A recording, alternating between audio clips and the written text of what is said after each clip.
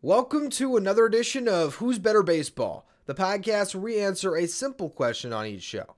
Who's better at baseball? I'm your host, Ryan Finkelstein, managing editor at JustBaseball.com. As we get ready for opening day next week, we are writing all of our team previews for all 30 teams, and we're also breaking down divisions on the Just Baseball show, and I'm breaking down head-to-head matchups between teams within each division on this show. So last week we did some AL East stuff, also some AL Central. The AL East and the AL Central division previews are live at justbaseball.com with all the write-ups for each team in those divisions. On Tuesday, we have the AL West going up, and today on Monday, we published the Rangers and the Angels for their team previews. And those are two teams that I wanted to debate on today, really diving into their roster, comparing them, because I think they enter this season really in a similar place. Now, we know what their past has been. These are teams that have struggled to perform in recent memory in the regular season. We say every single year, how can a team without Mike Trout, and then even more recently, Mike Trout and Shohei Ohtani, fail to make the playoffs? And year after year after year, the Angels disappoint. The Rangers, they are in this new wave. They have a new ballpark. They decided we are spending big to win in this ballpark. They go out, they sign Corey Seager and Marcus Semien last year, and yet they have a horrible season. This year, they went out, they got Jacob deGrom, they got Andrew Heaney, they got Nathan Eovaldi. They really completely rebuilt that starting rotation, and they're hoping that can carry them to contention. Meanwhile, the Angels, again, have tried to retool the roster around Trout and Ohtani, and with Ohtani set to hit free agency the next year, this is a do-or-die season for them to prove that they can be contenders and hold on to him for the long haul. So this is a very big season for both of these franchises. The Rangers, they have a little bit more of a wider berth of time with the farm system. They've developed pitching that's on the way, pitching they just brought in. deGrom signing a 5-year deal gives them a longer window. They have Seager and Semien locked up. They're not in as much of a time crunch, but they still want to win. The Angels need to do it now. So when we compare these teams, we have to understand that context of expectations where, the Angels could be middling in the first half of the season, and they could sell because they could say, you know what, we're not going to keep Ohtani. This isn't going anywhere. Let's trade him. Let's trade some other pieces. Let's try another rebuild around Mike Trout. The Rangers, they could be in the position to buy with some of their prospects at the deadline, or they also could be another team that says, you know what, we're going to wait this out a little bit longer, and they could potentially sell. So again, they're in that same boat where the first half, we know they're going to be competitive and they're going to want to win. And overall, they're trying to put themselves in that playoff contention. But they're also a tier below the Mariners and the Astros for the top team in this division, who really, I think, can win the AL West. I don't think the Rangers or the Angels are going to win this division. Both of them could be playoff teams. So let's get right into it. We've been breaking down lineups first, and I like to look at the first 5, sometimes the first 6 hitters in each of these lineups to understand the strength of the roster. And then you look at the bench and the bottom tier to understand the depth that's involved. So we start with the Texas Rangers. Marcus Semien, Corey Seager, Nathaniel Lowe, Adolis Garcia, Josh Jung. That's their top 5. Now, we look at that group. Top 3 of it are all players that made our top 10 list at their respective position. For Semien, of course, he was, I want to say at the top of my head, 3. He was 3. He was ahead of Andres Gimenez, I believe, in our top 10 second baseman. Seager was in the top 5 of our shortstops, and Lowe was right at the end of that list for our top first baseman. And really, I think Lowe's the guy that's coming off the best year when it comes to the context of what you expect from him. Last season, he hits .302 with a .358 on-base percentage, a .492 slug. He was a .143 WRC plus guy that hit 27 home runs. A 3-win player. You were not expecting that from Lowe. Now you look at the other 2 guys, and obviously Seager and Semien struggled for the early parts of the season, but they still turned it on down the stretch. And I think if you look from the point of when Semien homered first, this is a stat that I pulled on another article, I believe it was the top 10 double play combinations. I think they hit like 51 home runs over the final 4 months of the season, something along those lines. Maybe his final 5 months. Maybe he hit his first home. I think he hit his first home at the end of May. But the bottom line is you got 26 homers from Semien. You got 33 from Seager last year, and I think there's every chance that they're going to get more. I would not be surprised at all if those two combine for 75 home runs this year as a middle infield combination. That's incredible value. I think offensively alone, call me crazy, but I think that Semien and Seager could produce at a rate somewhat comparable to Trout and Ohtani. Now, Trout and Ohtani is better. Don't get me wrong. Those are better hitters. Mike Trout, the best hitter of the bunch. But with Trout's kind of questions now at the health, are you going to see 120 games of Trout? You could say the same thing about Seager, but I just look at Semien being this consistent force offensively, knowing what Seager could provide if he's at his best, if he's back to, the Dodger Seager that was putting up, 149 and 146 WRC pluses in 2020 and 2021, and at his absolute, best. That was a shortened season looking at his rookie campaign at 175. But again, it was most seasons a WRC plus where he was bare minimum 25% better than your league average hitter. Last year, it was 117. The average was down. The on base was down. Even the slug was down. But that was year one figuring out a new team. And he stayed healthy, played 151. So I think Seager and Semien could get you close. And then when you look at a top three, if you look at the top three of that Angels lineup, their third is Taylor Ward.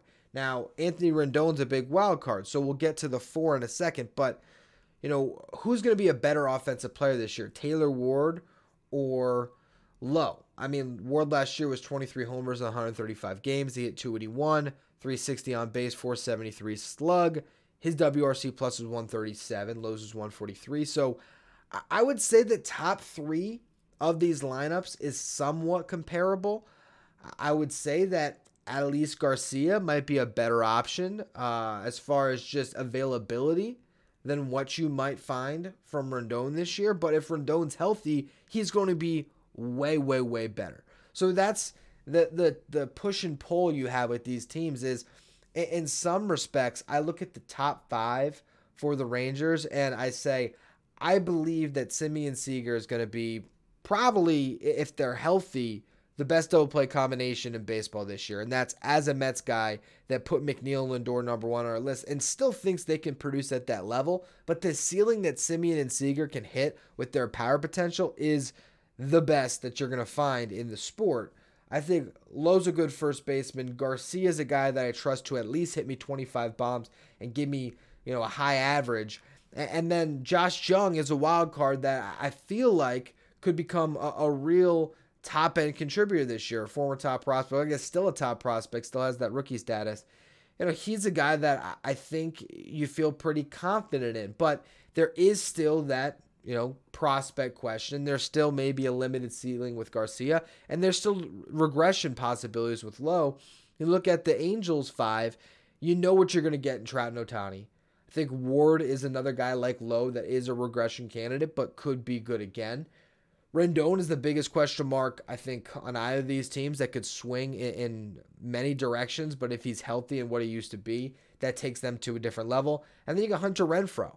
So then suddenly, as we start to look at the bottom of this lineup, I begin to tip the scales to the Angels because Hunter Renfroe is a consistent offensive contributor that gives you some good defense and right. Brandon Drury coming off a career year.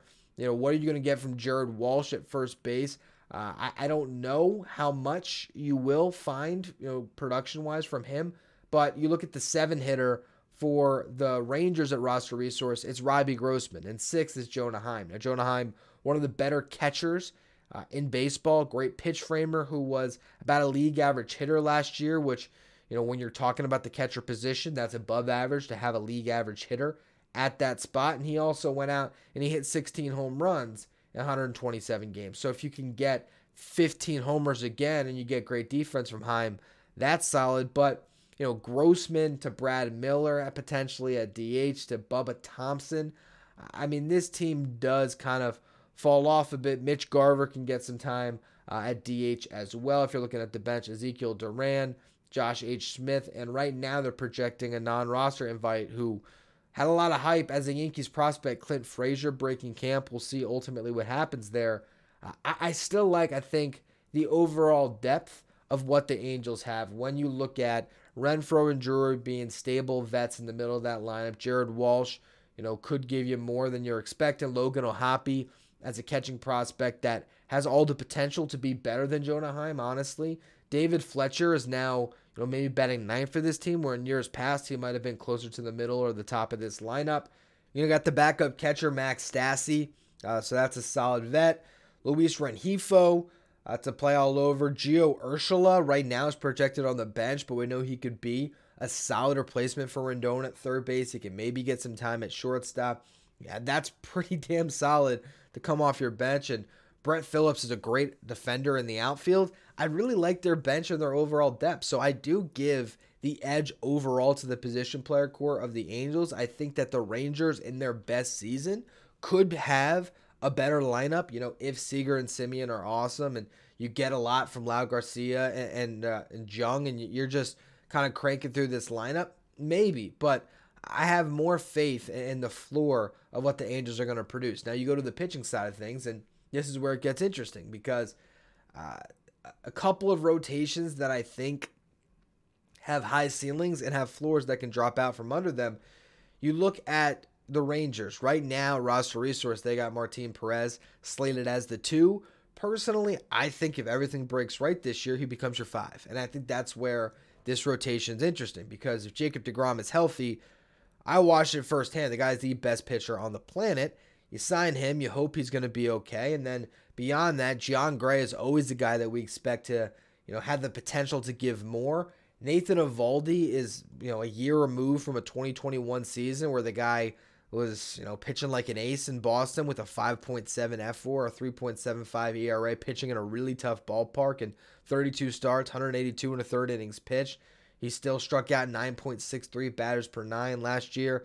A lot of injuries, but still made it out for 109 and a third innings pitched and pitched to a sub-4 ERA as a Red Sox, which is not always easy to do. I think Eovaldi can be your number 2. I think John Gray in the right season can be that type of a pitcher. And Andrew Heaney last year struck out 35% of the batters he faced. So, Heaney could be a dynamic weapon for them. And then Perez suddenly as a guy coming off a career year who signed that qualifying offer, if he's just, playing to the back of his baseball card and is an average starting pitcher, you're fine with that. You don't necessarily need him to be the sub-3 ERA again. And then you have so much depth with Dan Dunning and other guys that, were part of that rotation last year that now are pushed to the side a little bit. Jake Odorizzi was brought in, Glenn Otto from last year as well. So they have a lot of depth in that rotation. I think that's what I like about them. It's the depth and the combination of the upside that a DeGrom can bring you, that Heaney can bring you, that Eovaldi can bring you, and in the right context, John Gray can bring you. On the Angel side, you have Shohei Ohtani, who sneaky Cy Young pick this year. I mean, you look at what he did down the stretch, he started to be like the best pitcher in baseball in the final couple months of the season. So watch out for Shohei to have a monster season in a contract year. Patrick Sandoval, we saw him do some good stuff in the World Baseball Classic. At least that's what I believe. I think he struck out his teammate Ohtani, so I know that. I had not been keyed into the tournament enough to speak of great knowledge on what has happened there, but Sandoval was a contributor and a guy that I think really could establish himself as a pretty solid number 2. Last year it was 2.91 ERA and 148 and 2/3 innings pitched. Goes up and does that again. You're looking at him as a really solid lefty to pair with Ohtani atop that rotation. And then beyond that, you got Tyler Anderson now comes in. That's another lefty. This is a rotation full of lefties, by the way. It's currently slated as 4 lefties in Ohtani. But Anderson last year was dependable. I don't know if he's going to be the guy he was with the Dodgers that pitched to the sub-3 ERA. It was, 2.57 over 178 and 2/3. But I think he's going to be good. Reed Detmers can be solid. You got Jose Suarez rounding out that rotation. I think the overall depth is better with the Rangers. I think that there's a chance the Angels could reach a higher ceiling, but ultimately, I think that the DeGrom element to the equation with Eovaldi and Heaney, they have a combination of depth and they have a group that could reach a high ceiling, whereas the Angels, I think there's a high ceiling to be reached. I don't know what the overall depth is in comparison. I think that the Rangers are a little bit better suited in that rotation, and the bullpen. It's tough to really kind of look at either of these pens and say, oh, that is a massive kind of plus. I think both of them have some arms that could pop off and have good seasons. The Angels, you still have guys that had down years last year that you signed as free agents, and a lot of times relievers can be 1 year to the next. So Ryan Tepera and Aaron Loup, what can they be? Jose Quijada was a guy that had some big moments in the WBC. So is he going to be a big contributor to them this year? Carlos Estevez. You got Jimmy Herget as a guy that had 2.48 ERA last year in 69 innings. So, they got some arms. They got some arms over there with the Angels. The Rangers, we'll see what they put together in that bullpen. I mean, you have Jose Leclerc. That's not a bad closer. Jonathan Hernandez, Brock Burke, Joe Barlow, Will Smith. Always a name that's interesting. I think that when I look at the overall depth of these two teams, I would have to lean towards the Angels because I think that their lineup overall has more consistent names that I think you can point to, where I think the Rangers are still working on building that lineup. And there's still a window this year where they're hoping guys like Young and others can come through and contribute and make that team more well-rounded than it is currently, where it's, again, just a lot that has been cobbled together real quick through free agency. So, I think their rotation can be a strength, but it could also be year one of a new rotation that could falter a bit coming out of the gates, like their big double play combination acquisition of last year. And even if those two guys up the middle are great, they're still trying to build a lineup around them. So the Angels have Trout and Ohtani. I think in this conversation that does give them the edge, especially because I have a lot more faith in Ohtani to lead the Angels rotation than I necessarily do in DeGrom. So that's even another thing where even if I could say, hey, the ceiling of what the Rangers can put up as a rotation is better, and they have overall depth that allows them to get through a season, if DeGrom's not there, that rotation looks a whole lot different. And that's a wild card element of it as well. So I think both of these teams are in this same boat, though, where while I say today on, March 20th that I like the, Angels a little bit more, on, May 1st, when the season is, 6 weeks old, we could be saying a completely different story. And then whatever team got off to a hot start could, let's just say DeGrom goes down then.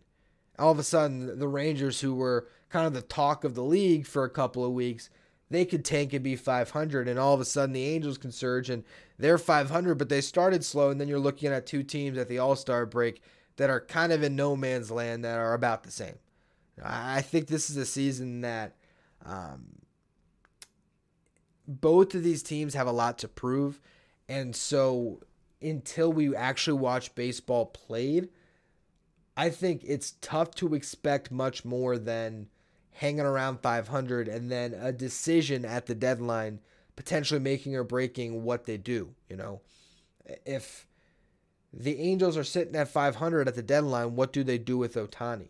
The Rangers, if they're a couple games over, do they cash in their prospects and look to accelerate the rebuild, or do they sit pat and say, okay, we're fine just trying to have a winning record this year, and we're going to go for it a little more next year when more of these prospects graduate? Or if there's prospects knocking on the door, do they have to move some veteran starters to allow the Jack Leiters and Kumar Rockers of the world to enter that rotation? So this was a tough one. I do give the edge to the Angels, but there's every chance the Rangers end up better this season. So we'll see exactly how it plays out. We're going to break down Astros Mariners. I think that's going to be a fun one. I'm going to try to do Orioles Red Sox this week, and we might even give you a fourth show as I try to preview as many of these teams as we can ahead of opening day. Guardians White Sox with Elijah Evans is another podcast we're looking to crank out over the next week here. So make sure you follow, rate, and review wherever you get your podcast. Make sure you're subscribing if you're watching on YouTube. Follow all the great work we have coming at justbaseball.com. Team previews for all 30 teams. By the end of this week, they're going to be there so you can get ready for the 2023 season.